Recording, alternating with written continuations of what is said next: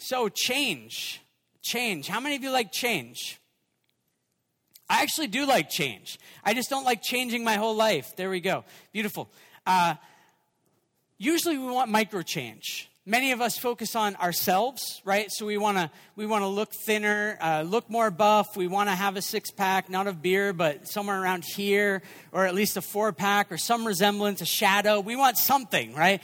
We want a better me. Some of us want to change our relationships. We are single, we want to be married, or we want to be dating. We're married, we want to have children. We want to have friends. We wish we had different neighbors, right? We all want to change something about our relationships. We want some sort of change in work. I rarely meet people who say, I am 100% completely satisfied with my work. I'm like, could you be paid more? They're like, oh, of course. Okay, so you'd love to change that. Yes, all right, so you'd love change. Living, right? Changing location is glamorous until you actually do it. In the middle of the moving week, it's not glamorous. In the middle of signing, not glamorous at all. But many of us want to live in a different place. Many of us want to change. We want more adventure. We feel like our life is boring or our life is too adventurous. So we want a little more boring. Some of us are horrible with money. We're in incredible amounts of debt, and we wish that we could change that. Or we wish we actually had money to be able to do something with. We long for change. We all do, and that's not a bad thing necessarily. Most of our change, though, is aimed at being the best me. Be the best me. Be the best me. And the search for the best me is honestly destroying many of us. Inside of the church and outside of the church. Christian and non-Christian. It seems like we're going the same speed. We're going the same route. Here's what the search for change is leading to. Burnout. We've had people share stories of burnout. Depression.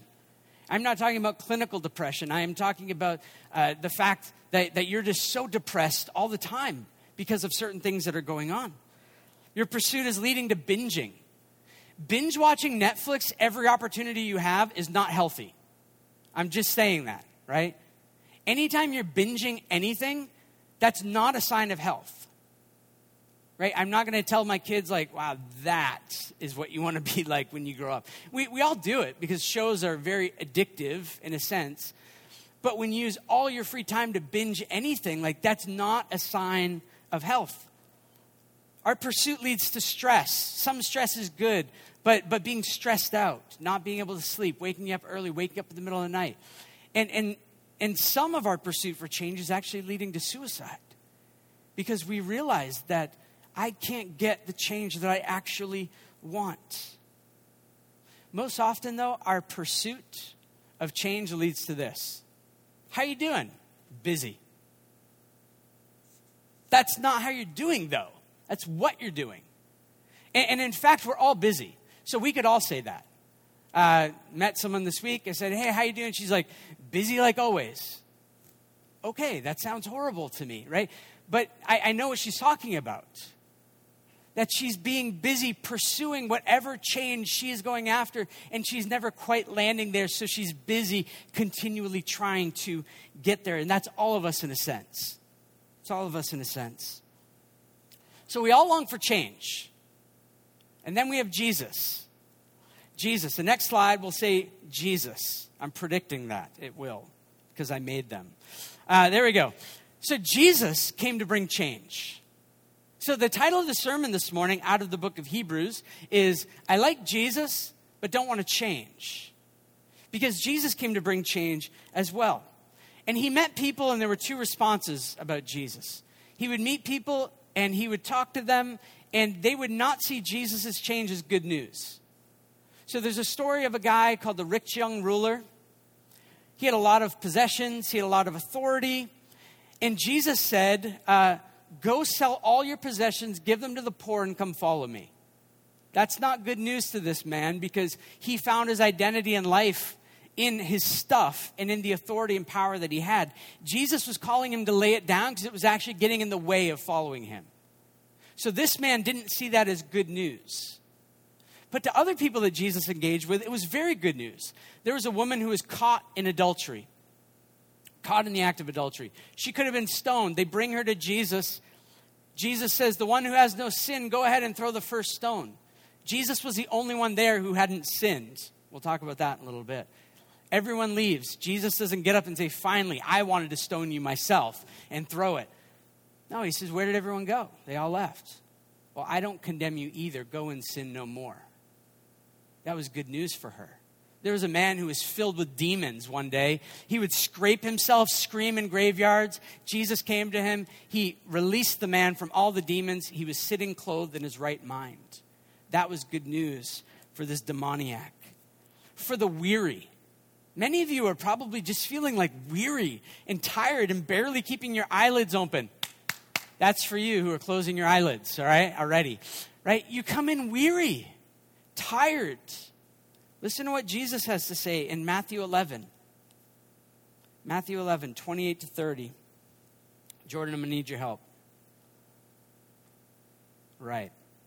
I don't know what to do in the pause, like a little dance. I don't know. Matthew 11, 28 to 30. I guess I'll open my Bible and read that because I have one of these. Matthew 11, 28 to 30 says this. That's Mark 11. It's not helpful.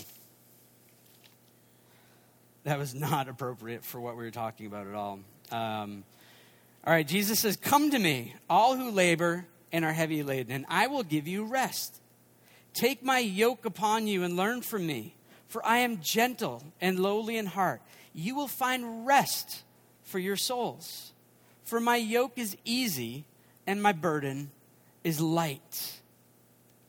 Come to me, you're weary. If you're weary, Jesus is saying, come to me. I want to make you less weary. I want to give you rest for your soul. You see, the change that Jesus was bringing is the one that we desire. Deep down, we all want what Jesus is saying. We want soul rest. We want to be in a place that the Bible talks about shalom, this holistic peace. Not like stoner peace, like it's all good, man, but like peace where it's good emotionally, relationally, in our souls, with God, with others. This shalom that Jesus was bringing. And in fact, this is what God has always offered. The change that Jesus was bringing wasn't a new change. The change that Jesus was bringing was what God always offered, was soul rest. And the change that Jesus was bringing is the one that was rejected often and is still rejected often today. So today, the question is, do you want the change that Jesus is offering to you? Do you want the change Jesus is offering to you? Some of you have been following Jesus. Some of you have never followed Jesus. And what Jesus offers to both today is exactly the same.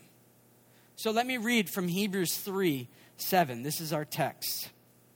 It says, therefore, as the Holy Spirit says today, if you hear his voice. If you hear God's voice today, it's going to be a voice that's calling you to rest. I'm giving away the main point right at the beginning. It's going to be a call to rest. If you're hearing a voice that says, work harder, do more stuff, be more busy, it's not the voice of God. So today, if you hear his voice, and we're going to be looking at the Bible, the Word of God. And here's why we look at the Word of God. Because Hebrews 4:12 says this. It's on the next slide. For the Word of God is living and active. This means this is alive. Crazy. Alive and active, sharper than any two-edged sword. It pierces to the division of soul and spirit, of joints and of marrow. It gets where surgeons can't get. And discerning the thoughts and the intentions of the heart. So if God is speaking to your heart today, let him speak. If you're hearing his voice today, listen to it. Be willing to obey it. And you might be here and say, I don't believe in God. Be willing to obey a voice that maybe you hear for the first time that's calling you to do and be something you've never thought about being before. So this is where we're going this morning. So Hebrews, the book of Hebrews. Brian did a fantastic job explaining the whole Bible last week. Hebrews, the author we know is unknown. The audience that this was being written to, this letter was written to, were Jewish Christians. So were Jewish. They had been born into that family, had been following Yahweh and looking for the Messiah that was to come, that the Old Testament was talking about would come. And then Jesus comes, and he's the Messiah. So these are the Jewish people who have said, our Messiah has come. Many Jewish people today are still waiting for the Messiah. They don't believe that Jesus was that Messiah. So it's written to Jewish Christians. They were familiar with the Old Testament. The Bible's broken up into Old Testament before Jesus and New Testament after Jesus, all right? And the Bible and the book of Hebrews highlights Jesus as the hero, as supreme over everything. So let me get into the text today, all right? Here's the scene. Let me lay it out for us. The scene that this text is actually going to talk about, it's in Egypt. Okay, they're talking about a people that were in Egypt, the Hebrew people, the people of God. They were slaves in the land of Egypt for 400 plus years. Okay, God brings them good news. God brings them good news. He says, I'm going to rescue you. I've heard your cries. I'm going to rescue you, and I'm going to bring you out and give you rest. Listen to this text. It's from the book of Exodus, Exodus 6, verses 5 to 8. This is God speaking. Moreover, I have heard the groaning of the people of Israel, whom the Egyptians hold as slaves, and I have remembered my covenant.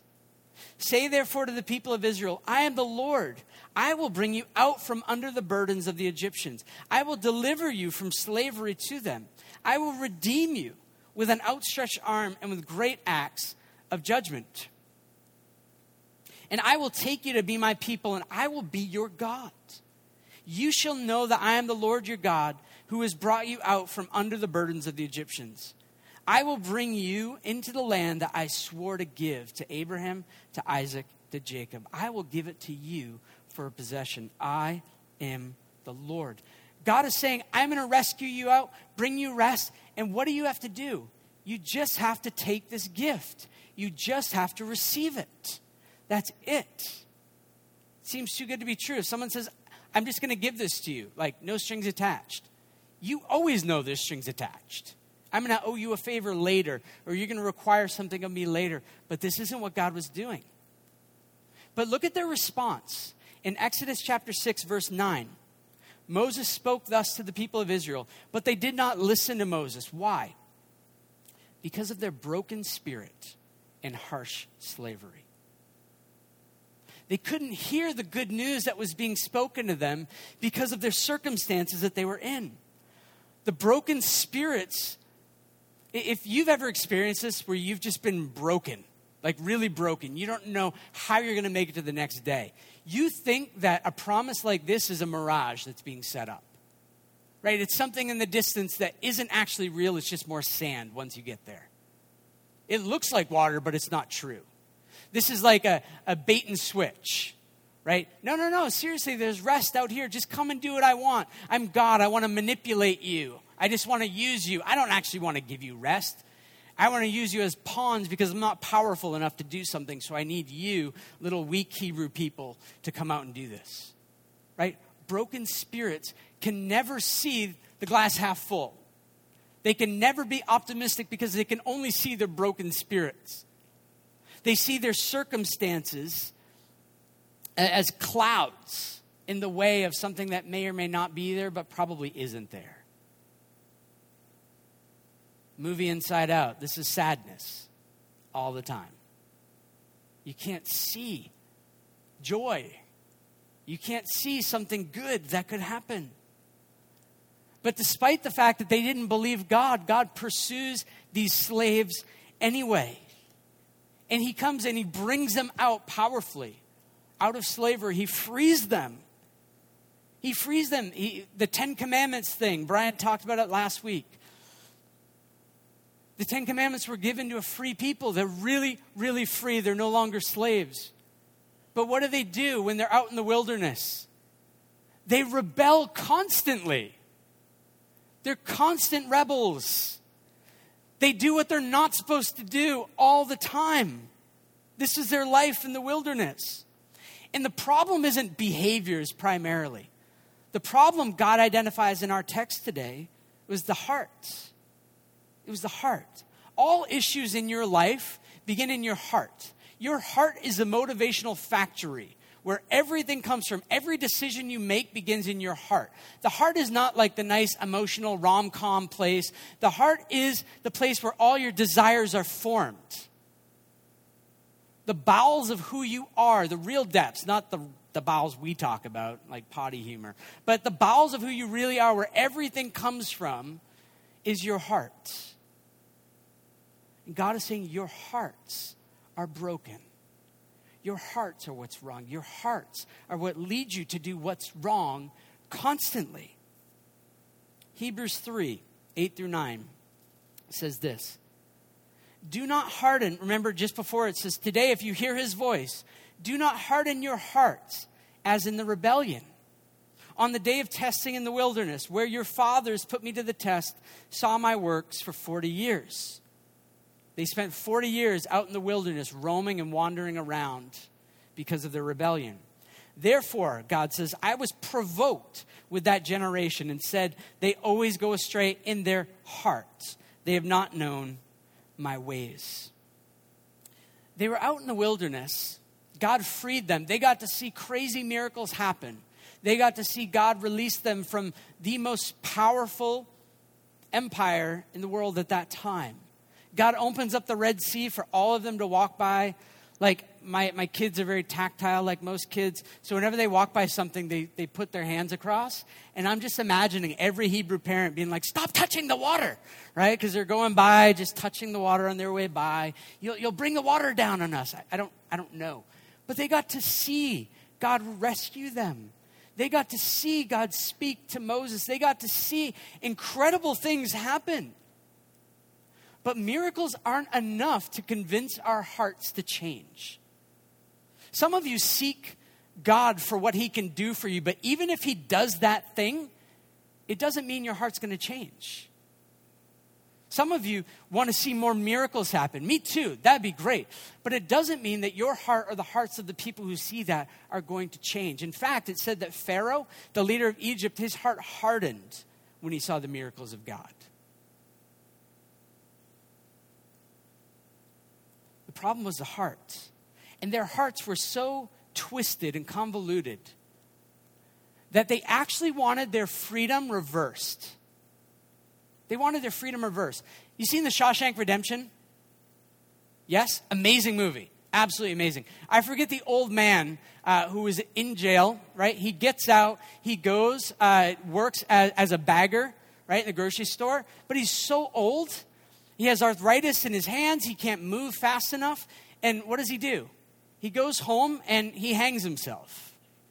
Because redemption, being freed, he had served his time. He had redeemed himself in a sense, right? He served his time. He couldn't live in redemption. He didn't know what to do with the freedom he was given. He didn't fit with the world anymore. And so he went and killed himself. The Israelites are freed. They had never known freedom before. They had only known things like kill your firstborn son so that you don't keep procreating as crazy as you are. They had only known slavery. Now they're free. And they're angry. They are angry against God. They say, take us back to Egypt because at least we die with full bellies. They wanted redemption reversed because of a situation with water where they were thirsty. Psalm 95. Psalm 95 says this. I'm going to need your help again, Jordan. There we go. Hebrews is actually quoting this psalm, all right? It says, for he is our God. We are the people of his pasture and the sheep of his hand. Here it is. Today, if you hear his voice, do not harden your hearts. But the writer of Psalms actually gets descriptive. As at Meribah, as on the day at Massah in the wilderness. This is when the people of God wanted water. And they said, man, why did we come out here to die of thirst? We could have had water. We could have had beer. We could have had whatever back in Egypt. Lord, why did you bring us out here to die? And more specifically, Moses, you're our leader. Why did you bring us out here to die? It was over water. Then they had the opportunity to finally go into the promised land. And look at this narrative in Numbers. Numbers 13, verses 1 and 2 says, the Lord spoke to Moses, saying, send men to spy out the land of Canaan, which I am giving to the people of Israel. From each tribe of their fathers you shall send a man, every one a chief among them. So they're going to send these spies into this land to make sure it's actually okay for them to go in and conquer the land at this point. Then the next slide, Numbers 13, 30 and 31. Caleb quieted the people before Moses and said, let us go at once and occupy it, for we are well able to overcome it. Caleb is confident. As an 80-year-old man, Caleb gets to take a mountain. That's a whole other story. I don't have time for that. All right, verse 31. Then the men, go back. There you go. Then the men who had gone up with him said, we are not able to go up against the people, for they are stronger than we are. So we have Caleb and Joshua, two of the spies, saying, let's go. We can take these people. They're giants, but big deal. God just brought us out of this place. And you have these 10 other wimps who are saying like, no, they're giants. Let's just stay here and all huddle up and die together. And maybe we can eat one another. It is weird. Numbers 14 says this. Then all the congregation raised a loud cry and the people wept that night. All the people of Israel grumbled against Moses and Aaron. The whole congregation said to them, would that we had died in the land of Egypt, or would that we had died in this wilderness. Next slide. Why is the Lord bringing us into this land to fall by the sword? Our wives and our little ones will become a prey. Would it not be better for us to go back to Egypt? And they said to one another, let us choose a leader and go back to Egypt. This is why democracies don't work. All right? Because things are going well. Moses is leading them exactly where God wants them to go. And everyone's like, you know what? Let's just vote this guy out. Right? Elections are coming up. Let's just vote this guy out, get a better person to lead us that'll take us back to slavery. Who thinks that's a good idea? Right? Water and giants kept them from going into the promised land. They were rebels. Their hearts were rebellious. Their hearts sought the familiar in slavery. Right? Have you ever been there where you see that there's something better out there, but it's going to cost you something to get there? Like, not a lot, like a little effort. You're like, you know what? I'm more familiar with this. I'll just stay in this position, stay with this amount of pay, stay in this neighborhood, stay in this place. It's just so much easier to just stay and hunker down and be comfortable. But God is saying the promised land is there, a place of rest. They say, yeah, but giants, and we're not sure if I'll have enough water to get there. Our hearts easily will go back to slavery. We'll go back to things that we know aren't good for us because they're familiar. But these things are actually leading us away from the rest that God is pursuing to give us. Hebrews 3:11, we're back in our text. God says, as I swore in my wrath, they shall not enter my rest. God didn't let that generation enter the promised land. He let them all die in the wilderness, and their kids got to be the ones to go in and inherit the land behind Caleb and Joshua, the two spies that believed that God could help them overcome. You see, rebels can't find rest. When you're rebelling, is it easy to rest? If you just ran a red light, okay, happens once in a while, all right? You run a red light, immediately, what do? I'm talking about in a car. Some of you are like, I wouldn't run through a red light, right? Some of us drive, all right? So like you're running a red light in a car, immediately like I'm looking in the rearview mirror, I'm looking and I'm like, oh, good, right? Because I can't find rest until I know that I've gotten away with it, right? Rebels can't find rest though. You don't make it through that red light. You make it to another light that's turning yellow, wondering if you can make it through. And that's a funny analogy, but that's our life. That when we do things wrong, when we rebel, we can't find rest. Kids who are guilty can't find rest. Rebels can't find rest. But here's the good news. Here's the good news, is that rest, the rest that God promised to this people, is still available to us today. In Hebrews 4, 1 and 2, it says, therefore, while the promise of entering the rest still stands. Okay, we're not actually entering into a land per se, but the idea of entering a rest still stands. Let us fear lest any of you should seem to have failed to reach it. For good news came to us just as to them. But the message they heard did not benefit them because they were not united by faith with those who listened. Rest is still available. God is still offering rest to his people today. In fact, God planned rest before creation. You have to hear that. God's plan was rest for his people before he created anything.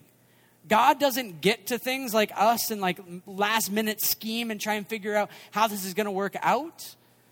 Before the foundation of the world, God planned out rest for his people. The work is already done. The author of Hebrews says it in verse 3 and 4. Oh, man, there we go. For we who have believed God, we enter that rest. As he has said, as I swore in my wrath, they shall not enter my rest. Although his works were finished from the foundation of the world. There it is. His work is already done. His plan for rest is already done. We're entering into the plan he's already set in motion. Verse 4, it says this. All right. 4, he has somewhere spoken of the seventh day in this way. God rested on the seventh day from all of his works. That God made us to rest inside of his rest. Many of us, when we think of God, we think about a being who requires a whole list of things for us to do. And if we can work hard enough and sleep little, and if we can show up to all the right events and not go to the bad events, then maybe he'll approve of us one day. But God says, no, I made you to rest. I rested on the seventh day, and I'm inviting you to enter my rest. That God created a Sabbath day, but because of Jesus, there's now a Sabbath rest. Our life is a Sabbath.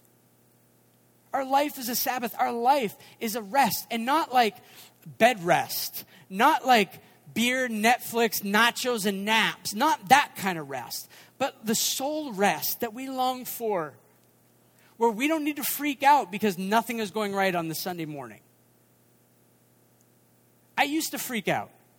Lights didn't work. I'm losing my mind. Sound didn't work. This morning I came in. It's like nothing's going well. I'm like, oh, okay. My soul, that's not normal, by the way. Like, my soul is just so at rest. It's so at rest that if everything else goes wrong, like, I have no control over that. We have no control over it. My soul is at peace. This is the peace that he offers to us. But the rest that God offered to his creation, we rejected. You want to know the status of our hearts? Super encouraging verse in the book of Jeremiah. It says, the heart is deceitful above all things. It's like you think about the most deceitful thing. It's like, oh, no, my heart. There it is. And desperately sick. Who can understand it? Many of us think we understand ourselves. You don't understand yourself. Many of you think you're self-aware. You're not self-aware. Many of you think that your heart's not deceitful. You're deceiving yourself. This is the status of our heart. God says, enter my rest, and our heart is wicked. Our hearts go astray, away from the rest that God offers. And we live lives wandering. The people of Israel wandered in the desert for 40 years, and we spend our lives wandering, searching, looking for the change that's finally going to bring us life, but we don't find it. We can't find it. And it's because we seek for things on the surface. Having rock-hard abs is not going to change your soul. It's not. Having a less receding hairline is not going to change your soul. Being able to grow a beard or having a beard grow every time you shave, it's not going to save your soul. We look on the outward. But God is interested in the inside. You see, God wants to change our heart. The change has to happen at the root level where you can't see. You don't know how healthy the soil really is. You don't know how healthy the roots are, but that's where God wants to work. So someone has to come for us to change and have this rest. Someone must come and actually change us at the root level. In the book of Ezekiel in the Old Testament, it's looking forward to the day when this would happen. Listen to these verses. I will take you from the nations and gather you from all the countries and bring you into your own land. I will sprinkle clean water on you, and you shall be clean from all your uncleanness. And from all your idols I will cleanse you. I will give you a new heart, and a new spirit I will put within you. I will remove the heart of stone from your flesh and give you a heart of flesh. I will put my spirit within you and cause you to walk in my statutes and be careful to obey my rules. You shall dwell in the land that I gave to your fathers. You shall be my people, and I will be your God. Someone needs to come and do heart work. The only one who can do this, the only one who can bring the change we're actually looking for is Jesus. That's it. He's the only one. He does this work. Jesus was sent to be the perfect Israel. Israel, the people of God, were like a son to God. Jesus is the son. He comes to be the perfect Israel. And Jesus came and took the rebellion of rebels like these people we read about and like you. Your sick and deceitful heart, Jesus took upon himself on the cross. He went to the cross not as a victim by accident. He went to be executed on purpose so that you don't have to be executed. So that before God, you don't have to experience eternal torment, eternal wrath, eternal separation. Jesus experienced all of that payment on the cross. Jesus, when he was in the Garden of Gethsemane, just before he went, he was sweating drops of blood. And you say, that's not possible. Read the medical examination reports. Not on that. They didn't have it that day. But medical practitioners will say how it's possible to be under such duress that you can actually sweat drops of blood. Your blood vessels pop and come through your pores. It's possible. Jesus is sweating drops of blood, not because he was going to go and die primarily, but because he was going to be under the full weight of the wrath of God against all sin of all humanity of all time. Jesus became the rebel on the cross. And he did that for us. He took the cup of wrath and he drank it on the cross. The rock that Moses struck in the wilderness was a picture of Jesus being struck by the Father as he hung on the cross, bearing the full weight of our sin. But Jesus cried out the same thing that God cried out as he finished his creation. It's finished. Jesus on the cross says, it's finished. Redemption is complete. Your people are now free to move about in your kingdom as your people, in your family. That Jesus did all of this work for us. That we're redeemed by the death and resurrection of Jesus, his finished work. And do you know what Jesus is going to change us to be like? Some of you want to be healthier and fitter and happier and more relational, less relational. Jesus is going to change you to be just like him. Do you get that? Jesus is going to take you. Like you look in the mirror, you know what you struggle with. Jesus is going to take you and make you just like him. This is the end goal. In Hebrews 3:14, it says this. There we go. We have come to share in Christ. If indeed we hold our original confidence firm to the end, we share in Christ. We're going to be just like Jesus. But this is something you must receive. You have to take it. It's out for the offering, but you have to take it. So how does this happen? This week we moved. All right? It's been a very wild week, and I've been thinking a lot about this whole idea of rest. How in the midst of crazy life can we find rest? So we moved from Daula des Amo in the West Island to NDG. And very different, okay? Lots of kids moving everywhere in DDO. Not a lot of kids so far that we've seen on our street. That's okay. But here's what this moving into what God is offering could look like. As we have our moving truck all packed up in the van, and the kids all in the van, and we're driving away, piecing out, there's an orphan that lives in our neighborhood. Okay, this is an analogy, not a real orphan, okay? There's an orphan that lives in our neighborhood. And he runs up and he says, where are you going? So we're moving. We're moving. And he said, well, I want to go with you. I have nowhere else to go. I've been trying to change my life here. I can't fit in. No one here wants me. No one's accepting me into their house. I'm eating scraps that people are leaving out on Tuesday and Friday, trash days. Like, it's a horrible life. I'm trying to change myself, but it's not working. I've come to the end. I could say to that child, well, if you just get some clean clothes on, and if you look a little bit better, if you didn't smell as bad, and if you were a little bit more reputable, then maybe I'd let you into our van and we could bring you to our house.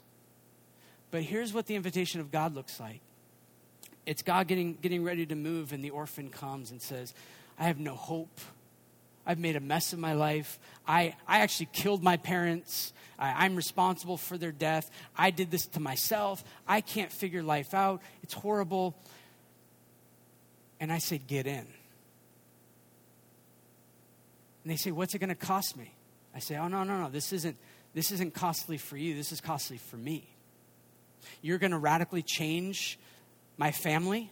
You're going to be now my child. You're going to live in my house. You're going to be fed 3 times a day. You're going to be bathed and showered. You're going to have an inheritance in my family. I'm going to write you into the will right away. You're going to be my child. I'm pleased with you. I am embracing you completely. All you have to do is get in this truck. All our stuff is your stuff. You can do nothing to add to this move. That's the rest that God is talking about. That God is inviting people with bad reputations, sick, deceitful hearts, busy trying to change ourselves, busy trying to save ourselves. People who are willing, at least in our hearts, to kill our parents. He says, get in the truck. You're my son. You're my daughter. You have a new name. You're going to rest. It's like, but what can I do? What can I add to the move? Nothing. I'm going to pay all the bills. I'm setting up all the things. Like our kids, right? We're literally moving. They did nothing. Absolutely nothing. Their question is, what are we having for supper? Like, I don't know, buddy. You know, like last detail. It's like, well, why don't you know what we're having for supper? Right? Doesn't this sound like the wilderness? Right? Let's just go back to Egypt so we can die. You know, at least there's pizza there. Right? I'm like, I'm going to order pizza. Stop losing your mind. Right? Like, it's going to be all right. But what they bring with them is rebellion. When we're offering our kids rest, you can just sit in the van and please be quiet. You could go to sleep if you wanted, but you can rest. Mommy and daddy are doing all of the heavy lifting. This is what God invites us into. The work is acknowledging that I need that. That's the work. I need to be adopted. I need to get in the truck. I need to move out of my hell and perpetual hell to be brought into the family of God. And you enter rest. You enter rest. Hebrews 4:11 says this. Let us therefore strive to enter the rest, that no one may fall by the same sort of obedience. Here's what I would say to you this morning. I'm just going to ditch the slides. They're frustrating me. That God knows you. Hebrews 4:13 says that God knows you. Before God right now, you're wearing a shirt, you think, but you're naked and exposed to him. He sees you.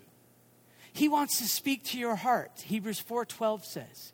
He wants to get at the places that nothing else and no one else can get to. He's able to cut to your heart and actually bring hope and rest. And if you receive that rest, if you receive what Jesus did for you, you get God. He'll be your dad.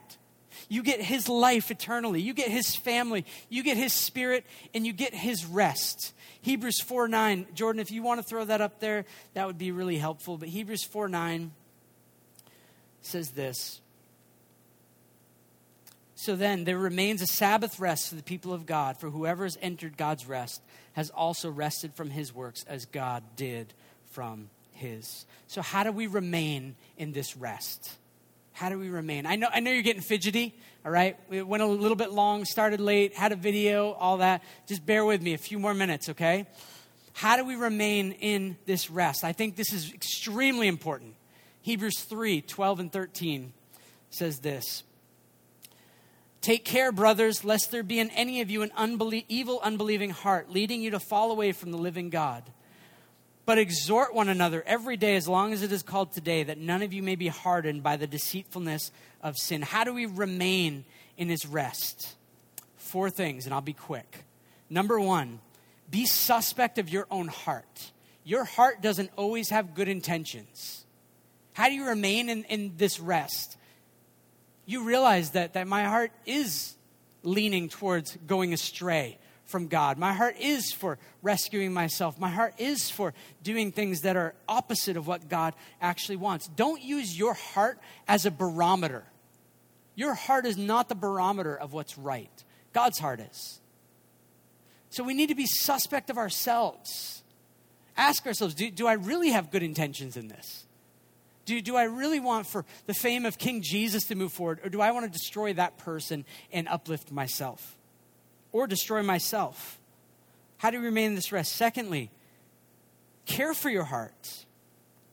Flood your heart with the Word of God. Flood your heart with the Word of God. I don't know how to say this lightly. You can't have a vibrant relationship with God without actually being in the Word of God. You can't. You can't hear from God without hearing from God. You can't. Many of us try to pull on our religious pants, right?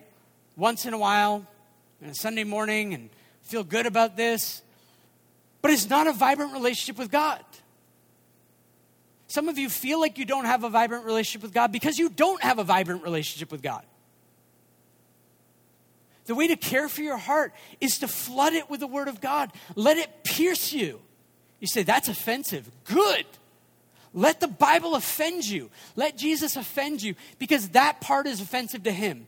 And he's going to change that part anyway, so you might as well just let him because he will in the end win. He will get your heart to look exactly like his. Live an unhidden life with God. Be willing to confess things. Repent, which means turn from the things you're pursuing and turn back to him. The other day, my youngest daughter locked herself in the room. I was driving home, and my wife calls me and says she locked herself in the room. It's the one stinking door that we don't have a key for. It's the last night we're at our place. We're moving. So I'm thinking, break through the window, right? I've done that before. In our house, not illegally, okay? Break through the window. It's like, window's locked. Can't do that. Okay. So this means that I'm going to have to kick down the door and repair it the last night that we're at our stupid place that we just sold. And I prayed this. Jesus, why are you doing this to me? No joke. I'm on the 40. First of all, why are there so many stinking cars on the 40? Second, why are you doing this to me? Don't you know that, I'm at my limit? I don't know how to repair a door, first of all. Second of all, just speak to my daughter now. Miraculous one who can part the seas. Speak to my daughter now and say, just turn it like that, dear. Right? That's all you have to do. I'm not asking you to raise anyone from the dead. Just asking you to do this. Right? Didn't happen. I was furious with God. Furious. And you're like, you're so immature. I know. But so are you. All right? But I'm thinking this is nuts. And so yesterday as I'm preparing this, I got to confess, God, I put you to the test. I said, if you're really God, you will unlock that door. If you are really God, you will help my daughter to walk out, and I won't have to be troubled to learn how to fix a door. Right? So the beauty is that I can care for my heart. I can confess that and be right with God. God doesn't hold that against me. We're free to do this. Third, how do we remain in his rest? I said, be suspect of your heart, care for your heart. Third, doubt the promises of sin. Sin is deceitful. Sin can't make good on its offer. Sin will not make you healthier, fitter, better eternally. It won't. It can't. It doesn't have the power. It will lead you away from the living God. So you're going to have to preach. You're going to have to be a preacher. All of you are. You have to preach against the promises of sin. Romans 8:13 says, be killing sin or sin is going to kill you. You're going to have to be big in the pulpit of your everyday life and say you're a liar. And you might get the crazy looks, because I've done this walking in the sidewalk before. I forget it's not appropriate to talk to yourself in public. But like, I'm believing lies and I say it out loud because it's not true. That you're going to have to become a preacher against the promises of sin. And they're subtle. They're subtle. In a moment of anger, you're going to hear this. So you're going to have to be ready all the time, in season and out of season, to preach. And lastly, to exhort one another every day. Exhort one another every day. You're going to need people in your life. We call these change groups, groups of 2 or 3, men or women, who are constantly coming together. And this is what I say, right? And I wrote it down. Don't let me believe the lies of sin. Don't let me walk off a cliff. Don't let me fail to enter rest. Don't let me chase a proverbial tail. Don't let me pursue anything other than Jesus. This is what I want the people in my change group to not let me do. And I'm committed to the same thing. Right? Don't let me do these things because I won't see clearly. Help me fix my eyes on Jesus. Help my heart to be at rest, because a rested heart knows who God is, what he's done, and who I am because of it. So let me end with this. Are circumstances in your life now hardening your heart? Is your heart hardened against God? You hear this good news and you're like, I can't really listen to this. Then I want to pray that God breaks you now and that your heart explodes with joy for him. I want for those of us who have been pursuing busyness of the wrong things to pursue rest of him. And what rest looks like is, yes, vacation, yes, naps, yes, days off, yes, as many hours of sleep as you need. But it also means that you can work really, really hard and not feel like you need to control all the results, because you're working inside of the rest of God, and he's going to do what he has purposed to do before the foundations of the earth. So this promise is for you today.